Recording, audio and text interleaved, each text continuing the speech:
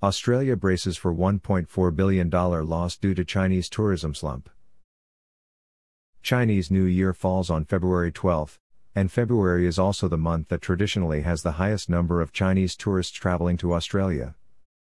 This year, Australian retail and hospitality businesses are expected to lose $1.4 billion in tourist dollars due to the absence of cash-rich Chinese visitors during Chinese New Year celebrations.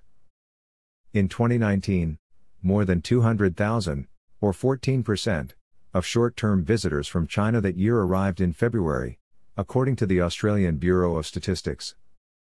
That number was drastically reduced to 21,000 in 2020 as the borders closed because of the coronavirus outbreak.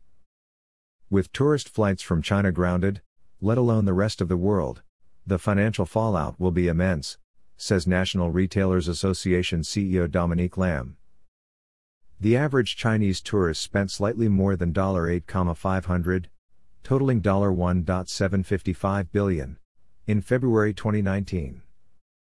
Their absence would be felt across all sectors, from retail through to tour operators and even casinos.